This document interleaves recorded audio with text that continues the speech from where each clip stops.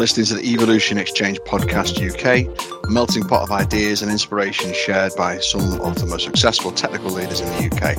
I'm Rob Wall. I help connect businesses with technical talent, and today I'm your host.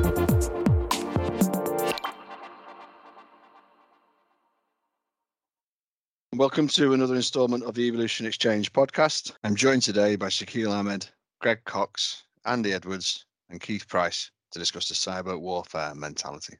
Before we delve deeper into the topic, let's work our way around the room with some introductions. Shakeel, do you want to kick us off with a brief introduction? Yeah, thank you, Rob. My name is Shakeel Ahmed. I work as a VP Security Consulting for NTT.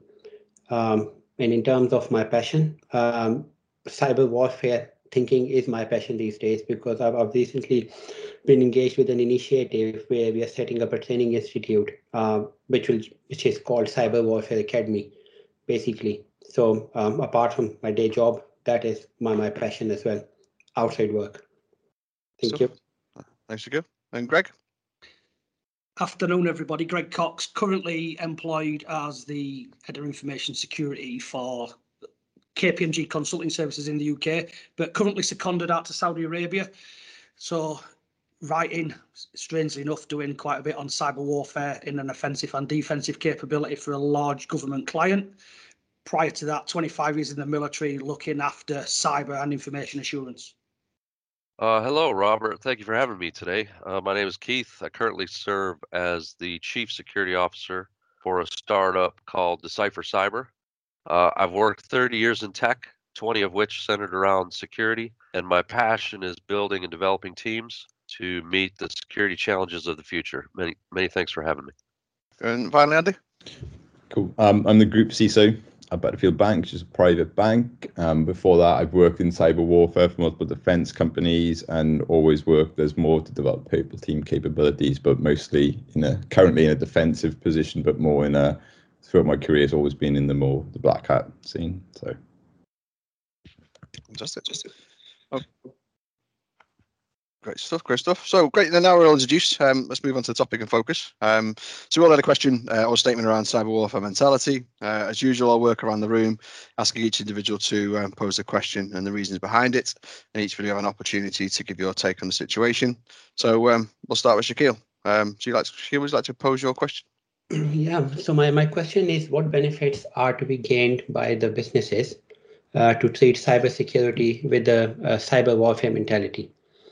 And the context of that question primarily is that as we look around we see that the parameter is gone, right? The concept of running a company behind a defined border, it does not apply anymore within the cyberspace. So you can very well be operating in the UK, but equally you are still exposed to threats from all across the globe. So where in reality, armed forces will be capable of guarding the territory and the borders. The borders no longer exist, right? And we've been through several approaches around how we can throw technology to solve that problem. But this question basically stems on, yes, technology is good, but it's also about developing that psychological capability or acumen within the team. Most of the managers and CISOs are running those teams to be able to react to those threats, right? So if there is an attack on your organization, for example, you have the right technology, but if you're missing that right mindset and you crumble under pressure, you can't take a decisive decision right away, then your business is still exposed to that threat, because despite all the tools, despite all the machinery available to hand, you just did not take the right decision at the right time with the right attitude, right? So that is the context of this question. I'll stop here. Good stuff. And Greg, up to you for your thoughts on that. So you bring a great point up there, Shakeel, in that. But I will say one thing. There are borders with cybersecurity, specifically with offensive cybersecurity from a military perspective. So if a cyber attack from a sovereign country on another sovereign country, which is quite obviously apt at present, is deemed an act of war, whether that's in cyberspace, but you're breaching their sovereign territory. So when you've got a border, whether that be a cyber border or a physical border, an encroachment is just that. But one other point that you sort of, what really sort of perks my interest is culture, and you bring a great point up with culture. Our organisations culturally set up to focus on security, and more importantly cyber security, and from my experience across a various number of organisations looking after clients as well at KPMG, no, they're not. The culture is not, and you see that with amount of phishing scams, sort of all them other good things, that text message scams, there's all smishing, or whatever they want to call them these days. They're coming out with new acronyms constantly. So culture needs to change. But how do you change culture? Is that through that's got to be through education, but it's also got to be through real life experience, and you have to bring that back down to take it away from techie speak and bring it into what everyday non-technical audiences understand. And as I say, I have this conversation with a number of sort of board level people at organisations we consult. How do you do it? And it's got to come from a top down and a bottom up approach. That's my opinion, because they've got to meet somewhere in the middle. You've obviously got to have a buy-in from the board to sort of drive it and push it, but you've also got to have your buy-in from your people, because without your people, your organisation is always going to be as weak as its weakest link, to coin an age-old phraseology. And as I say, it's a great challenge for any organisation. And I think no organisation is 100% security focused on culture. And SolarWinds, there's all manner of breaches when people who sell it are not secure. And big thing is culture. And without that drive from culture, I think that, I don't know, I won't say it's a losing battle, but I think we've got a long road ahead of us till people switch on and sort of push towards a security awareness culture. And that's in everything they do. Thanks, Greg. And yourself, Andy? Thoughts on that? Yeah, cool. So I'll pick up on some parts of it. So the approach, so a lot of companies will invest a lot of money in, like, say, defensive postures, and they'll listen to the suppliers on this will protect them, whether that be your latest XDR or EDR. But I think one thing that fundamentally a lot of people forget these days is the instant response mentality, and not so much cyber instant response, but as Shakir mentioned, when the attack does happen, people panic, they don't make the right decisions quick enough, or even just conveying the message from the bottom down to the top. But fundamentally, within our lives, we all deal with incidents every day, and you will react to an incident in a different way. The way in which you get around it is just making sure that people know how the reaction works. It's just like everything, every type of reaction has a different outcome. So within the cyber context, you'll see blue teams, they'll be trained to expect an event to become an incident. As we're within companies, people who are more, I suppose, red team focused are trained to cause events, right, and detect. But it's never quite the same. Never comes the way. It's not the way the attackers come. Take the NotPetya attack.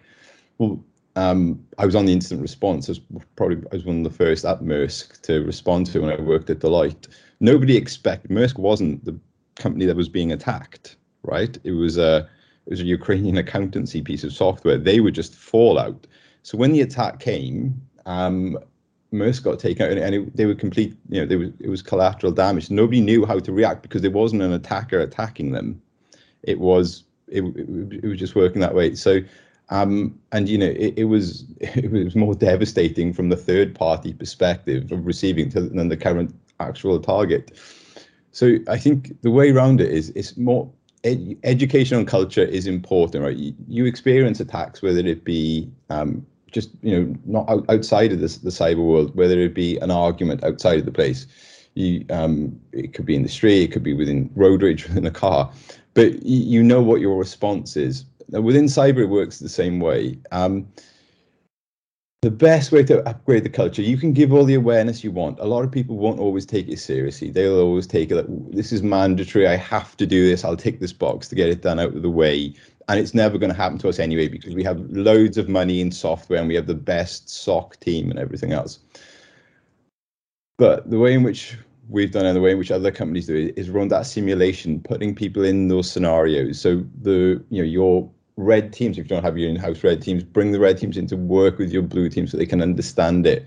And then from the other level, work with the top level so they can see this is what this incident means to me. As an analyst, it means that I need to respond in this way. And because you learn the attacks from a board level perspective, you need to say, right, this is where we go with it. So whether it be going to legal, going to comms, going to DR, and at what point your responsibility falls in. The big part that makes incidents fail and why the culture gets bad is because everybody feels they have to get involved instantly, and it causes a state of panic. So learning the culture from the bottom, so like I say, from the technical perspective, red teams liaising with blue teams, skilling them up so they understand what adversary looks like, but then planning for the unexpected, causing simulated incidents so they can see where the breaks in that chain are. So whether it be a board member knowing he needs to go to legal, knowing he needs to invoke a certain BCP plan and so forth. I think that's the way you help, but you can't assume that that instantly a board member knows when you say we've got ransomware, that they know what they're going to do. And likewise with a SOC analyst or maybe your third party supplier that's doing it for you. It's always, I think, if you always frame it around the controls you can activate at certain levels and who's responsible, I think that's the way you can overcome a lot of that. Okay, thanks, Andy. And Keith, have you joined us? Yeah, thanks. Good question, Shaquille. So from my experiences within the U.S. military, I'll be honest, I'm unsure if there are benefits gained within the current cyber warfare mentality. And in the U.S. DoD, they overclassified data, they overcomplicated processes, and they overstretched already strained security resources, and all in the name of the quote unquote always assume war mentality. However, benefits can be gleaned by learning from these mistakes and figuring out ways to compensate with solid risk-based and risk appetite strategies. One example is analyzing where the people and processes approach can be appropriately leveraged, where technology supports these via cost-effective automation. And a couple other things that were brought up around the culture perspective, and one that makes absolute sense is, you can't dial in culture overnight when the incident is here at your door. You have to exercise tabletop exercises, bring in all the stakeholders, give them, an understanding of what their role is, and practice, build that muscle memory into an incident. So when it happens, everybody knows what their role is. And then that commander of the event, which is probably not going to be someone from the CXO, can legitimately lead the team hopefully to victory. But at the very least, people know who to look to, in crisis. Great example is the, president of Ukraine, right? Everybody's looking to this guy. He's a solid example of leadership in time of crisis. And that's what you need within the business. But to be successful, you have to practice for it. Stuff. Thanks for that, Keith. And anything else to add, Shaquille? Are you comfortable with those answers? Yeah, no, but it's definitely additional learning for me, for sure. Yeah, thank you. Fantastic. Thank you very much. Okay, Keith, we'll come to you next. You've got your question to pose to the table? Yeah, thank you. So certain nation states have escalated cyber warfare TTPs for various reasons, be they economic, IP theft, or CNI disruption. And has been discussed across various Western allies that a hack-back strategy may be worth pursuing. What are your thoughts on the efficacy and associated risks of such a strategy? Great stuff. And come to you first, Andy, if you don't mind. Yeah. So I suppose this is one that's probably I work close with, coming from this background, working with multiple governments over the years. I suppose so the mentality is quite a tricky one. It kind of, in a way, feeds into my question, but it's a lot of it's down to collateral, right? And it's about having the mentality to strike back, but knowing what you're striking. So take, for instance, it's very rare that the person attacking you will come from their own infrastructure.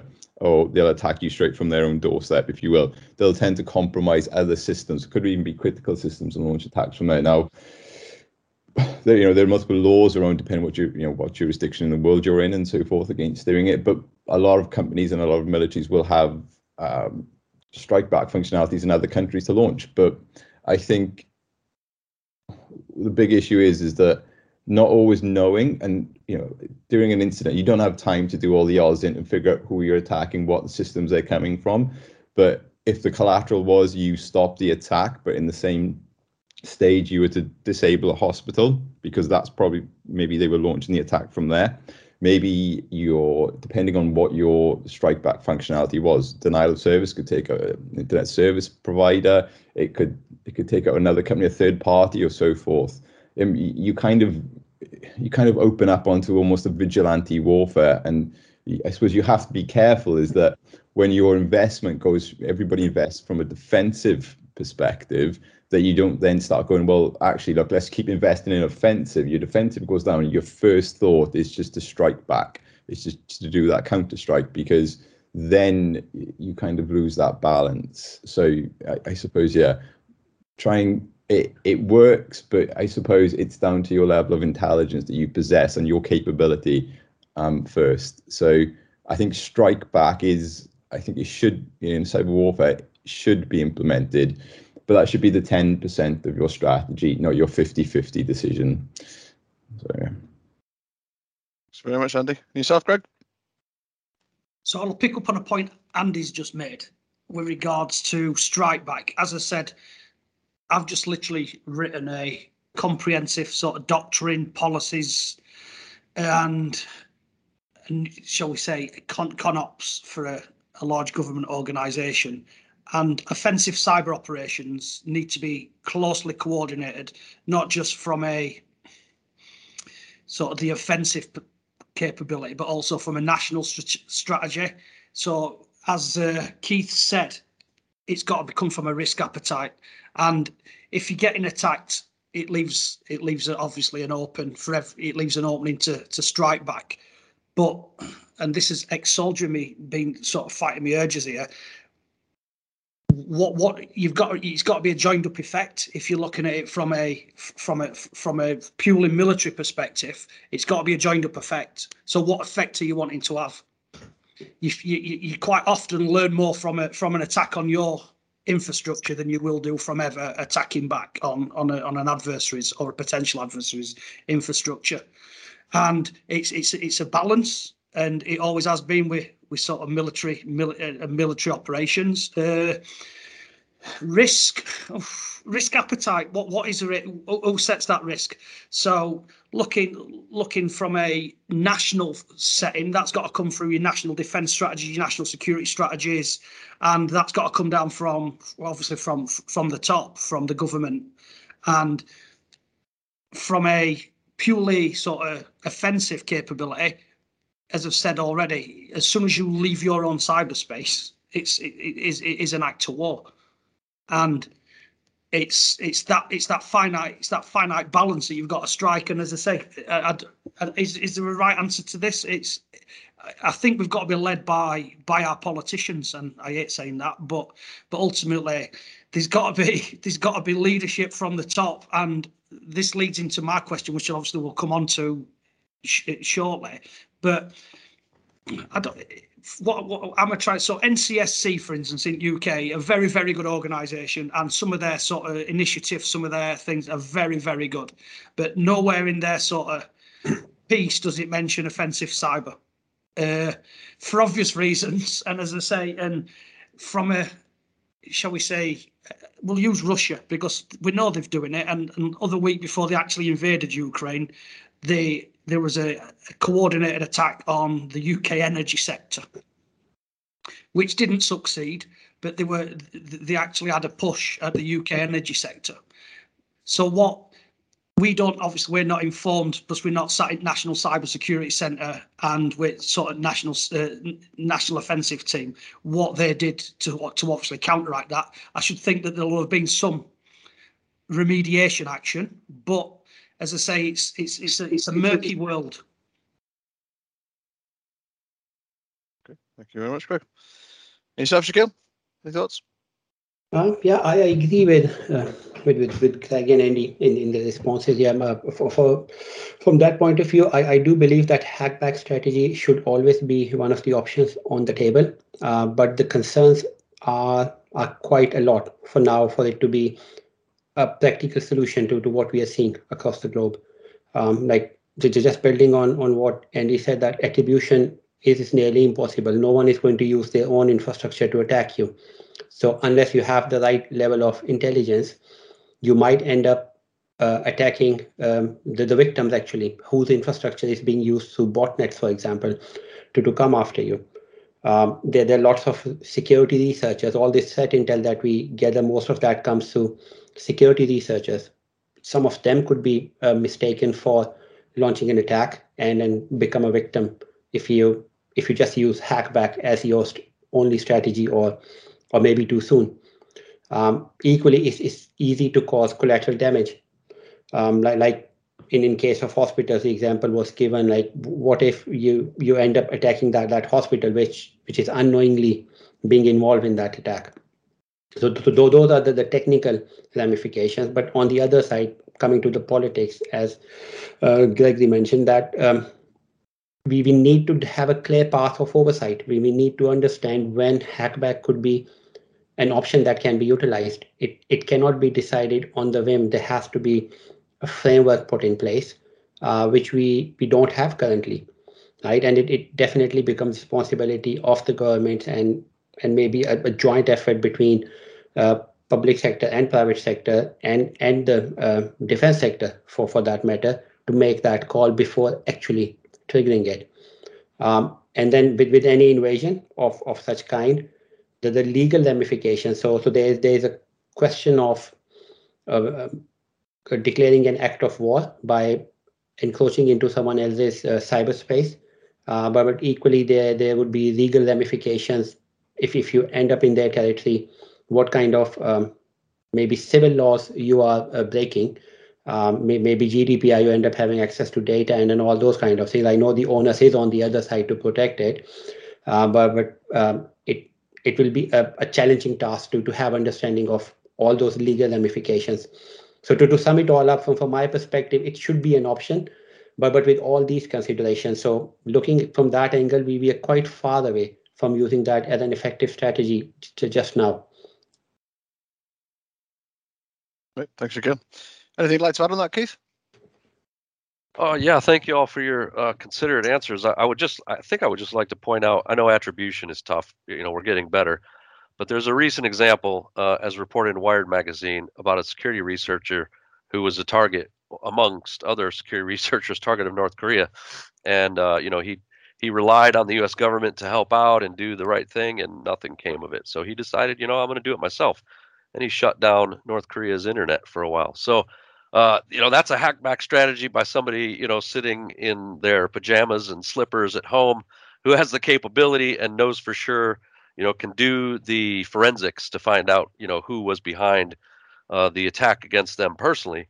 But that's very rare. And as the rest of the esteemed gentlemen in the room have said, we have to be very careful, because we could actually end up causing more damage through the hackback or the strikeback strategy than we intended. Great. Thanks for that, Keith. Okay, so over to you, Greg. Do you want to pose your question? Yeah, so excuse sort of it's government specific, so it leads quite on nicely from other two questions. Do governments as a whole, so we'll use Her Majesty's government or US government in case of Keith, need to do more and offer better national protection to countries from an infrastructure perspective? And also, how do you think they could do it? Greg, let's start with Keith. Thanks, Greg. Yeah, as you said earlier around NCSC, I think they do a very good job in the UK supporting businesses of all sizes and maturity, including protecting everyday citizens in their home environment. And with the work from home and the hybrid working looking to be here to stay, NCSC has itself excelled in many areas of securing netizens in their homes and remote work locations.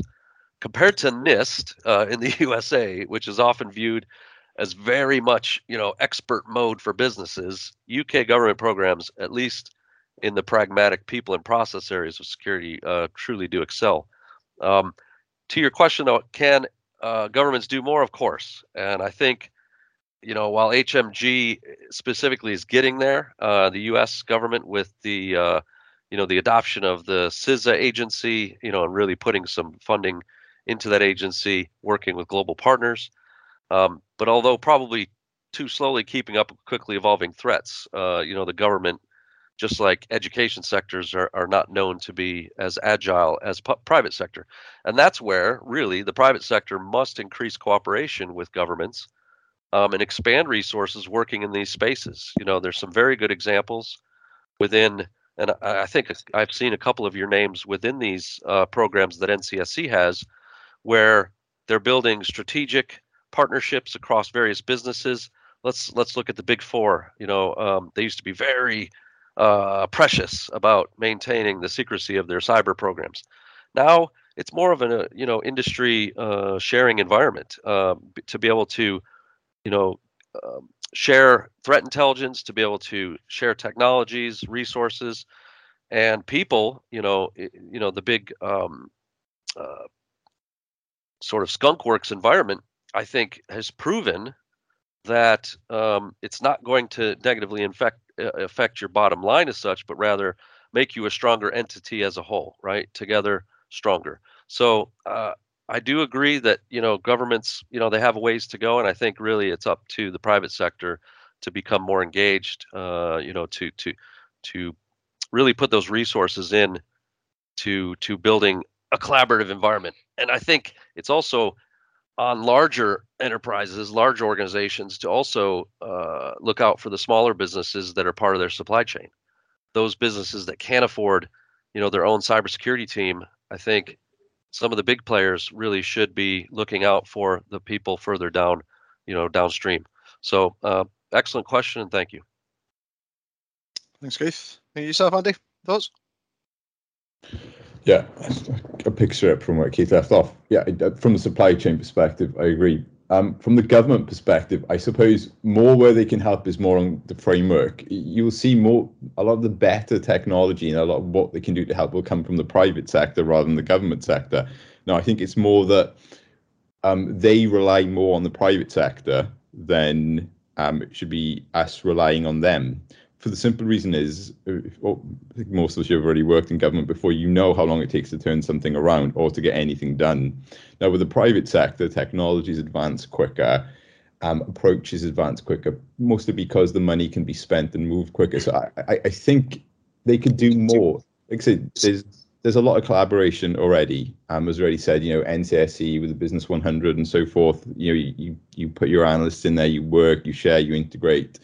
A lot of the big defense companies like BAE, they do quite a lot to scale up, but I'm not sure what, from a technical perspective at least, I think the government could open up more pathways, but from more of an approach and a funding perspective, I think they just need to collaborate a bit more on maybe critical national infrastructure and not always take the burden on themselves. Maybe work closely with companies there, because it's in the private sector. We can work with like bigger companies to create the next best technology or find the greatest intelligence. But fundamentally, when it comes to cyber warfare or it comes to the state of a fire sale, the key things they're going to look to take up first are communications, power, and so forth, right? They're not going to look to be stealing money from banks. They're not going to be looking denial of service against Microsoft, right? It's where we can help them more, I think, was where I would look. So I think from what the government could do more is collaborate more on that, because they're our supply chain. We rely on them to help with those resources and control them. So I think that's kind of the way I'd go with them. More collaboration around the CNI space. Great. Thanks, Andy. And yourself, Shakil?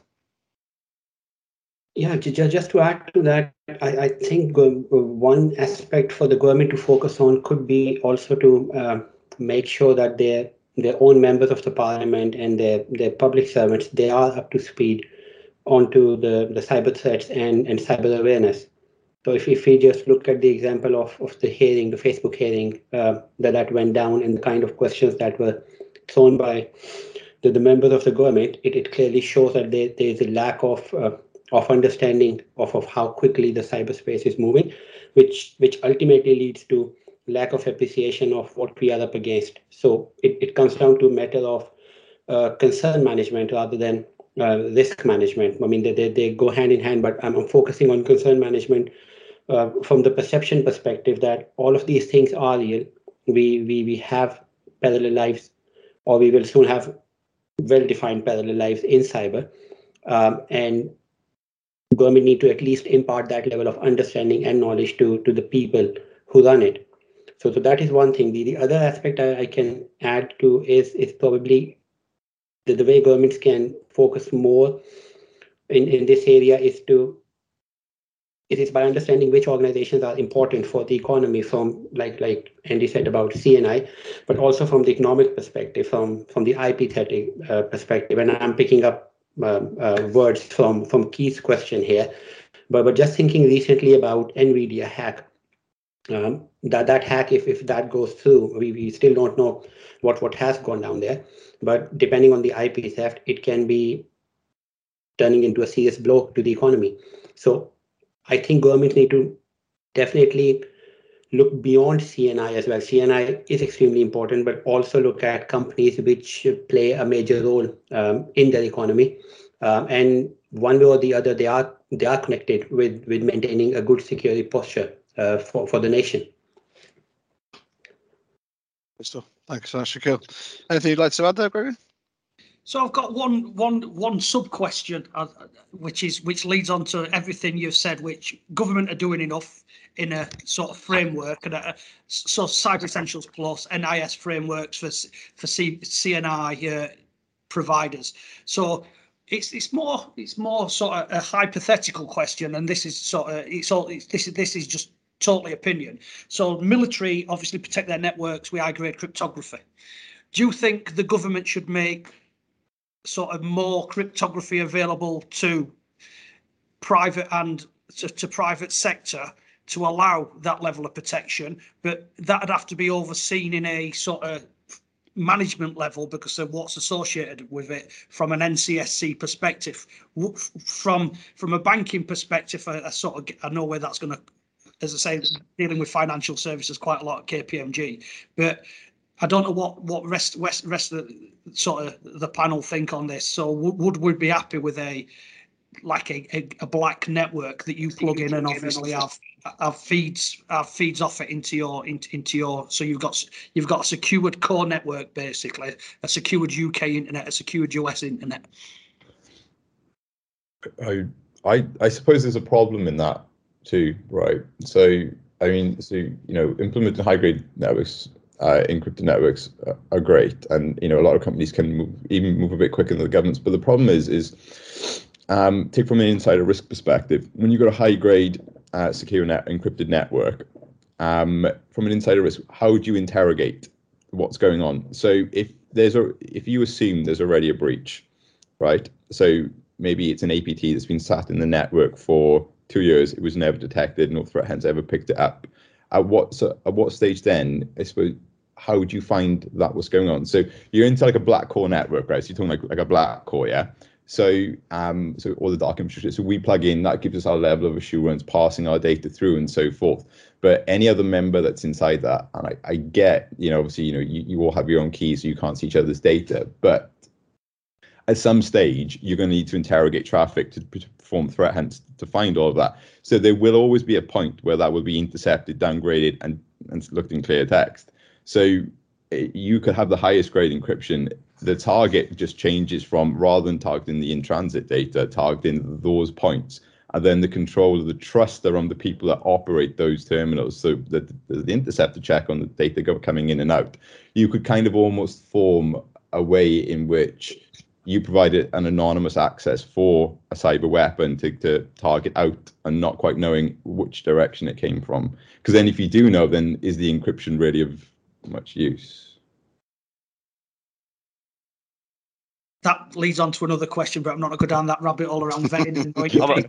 Yeah, I'd like to give To give a much shorter answer, from my time in the military, the one appliance in the data center that I would like to take a sledgehammer to was our encryptors. So my answer is no. Good stuff. Good stuff. Okay, finally, last over to you, Andy, for your question, if you don't mind. Okay, so it's kind of similar to the case, but it's slightly different. So, with the rise in offensive capabilities within companies, at what stage does the company consider moving from defensive posture to an offensive posture to combat advanced persistent threats? So, just to give the context on this side of it, so we all receive intelligence, and we know the which an attack builds up before it becomes an incident. So you see a stage of events. Now, those events eventually mount up, and then an incident occurs. Now, you are defending against the event, the incident occurs, and now you're fighting the incident, so damage limitation. So, to make it differently, do you wait for an incident to occur before you strike back? It's just to make this at the highest level, and I've had these conversations with board members. If I say to all of you on this call, I'm going to come around your house tomorrow night, I'm going to try and break in, and when I break in, I'm going to beat you up. Are you going to wait for me to break through that door? Or are you going to try and stop me before I break through that door? And the same way in which, in that case, so when I say companies have an offensive, you do. Every blue teamer wants to be a red teamer. Everybody wants to be a hacker. So your blue teamers do learn to, as well as defend, they learn the attack techniques, and they learn whether you have in-house pen testers, in-house red teamers, or just some enthusiastic amateurs. Now, or maybe you have a third party, a call-off contract. Do you try and stop that event? Do you allow before it becomes a strike back? Because even when you've struck back, same as a nuclear deterrent, right? You wait for them to nuke you, and then you nuke them. Well, it's too late. Your country's is gone. So, in which case, do you begin that now? Obviously, with the efficacy around, if you've got the right intelligence and you've got the right capability to maybe block that. So, take the North Korea event that was happened. If they'd seen that as it was building up before it became an incident, if they'd stopped the internet then, would the incident have actually happened? It wouldn't have. It would have been stopped. So that's the question. Good stuff. Good stuff. Shaquille, you want to say you first? Yeah, it's quite an interesting one, actually. But yeah, in my opinion, yeah, if you strike back, we were talking again. We are stepping into hackback strategy and into hackback domain, right? You need to be able to then launch a decent scale of attack to neutralize the actual threat, either before it happens or after it happens. I personally think it falls into the realms of discussion we have already had if you just focus on the hackback aspect of it. But the way I think the offensive security should be dealt with, it should not just focus on hackback. It can also focus on just making your door stronger. So if someone is telling us that they will break in and they will come and beat us up, then why not focus on just bolting up the door maybe twice as more powerfully than it normally would. I know that won't already work or always work, but I think that would be my first step to do, right, before engaging into that the act of aggression, maybe preemptively, right. For me, offensive security, it comes down to the concept of tackling and outmaneuvering as well. And how do you outmaneuver? We can focus more on gaining the right level of threat intel, or use that threat intel to do proactive threat hunting. So that is where my mind is, that instead of thinking about going all in with the strike back action, we should rather focus on maintaining the proactive posture, which is less aggressive than being outright offensive. Thanks, Shaquille. Yourself, Keith, what's your thoughts on this? Yeah, so I made a couple notes on this because I was a little confused, if I'm honest. But Andrew definitely fleshed it out a lot better for me, because I thought maybe he was going for, do we hire cyber mercenaries within our private sector to carry out proxy attacks, which would be kind of cool and, may happen. But I do think now, and off the back of Shaquille's, I think it's more of the proactive approach. As Andrew stated, if we're doing our threat intelligence and we see that something is coming up over the horizon, the first thing you want to do is you got to involve, your government agencies, because they're the ones who are authorized to, do that first strike approach, right? It's very, again, I think we've said it a few times now, it's very dangerous for private industries to try and take an offensive posture to combat, say, an advanced persistent threat. And when we think about that, we're thinking about some very groups, Fancy Bear, Muddy Water, APT31, Lazarus Group, right? These are like the top 4 successful state-sanctioned, state-backed threat actors. And my initial advice is most companies, they're nowhere near the resource or capability to pull off an offensive strike against something like this. But on the other hand, if the plan is to move into persistent red team capability or something along those lines to test your enterprise, then I would say maybe a valuable and cost-effective strategy would be to look at automated methods in this area. But it's a very difficult one. And Andrew's question is really, I like it because it stumped me, because it's something that a lot of private industries, like you said, they're talking about it. Why would you sit back and just wait for someone to come over, and punch you in the face? And it's almost like Shaquille says, we can barricade the door and we can put bars on the window. We can do these defense in depth strategies that we, we grew up with in the castle and moat defense, concentric circles. That doesn't really work anymore. So how do we defend ourselves? And maybe offense of something, maybe offense of some kind will work. I just don't know what it is yet. So excellent question. Thanks, Keith. And finally, Greg, yourself. I like that idea, but how would you coordinate it is one question. That you've got one firm who's been attacked and they decide to obviously go back on the offensive. If it could be coordinated in regions, in counties, I'm just sort of spitballing here. I think it's a great idea, but then it'd need putting under a national umbrella, as we've said, because NCSC and sort of the government agencies in the UK own that, as do the DoD across, obviously, in the States. It's a short answer is yeah. I think that would be a great idea. That you're not going to come and bully me, basically, because if you come and prod me, we're going to prod back. But who's got most to lose is ultimately is one of the questions. And what's your risk appetite? Because if you inadvertently do something like we've covered in depth, they're gonna come and sort of beat your door down, aren't they? That you've committed, or you've crashed something, or brought a hospital down.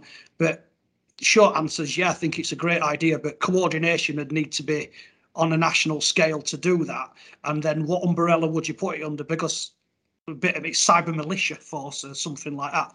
Because ultimately, UK has historically been made up of hundreds of militias.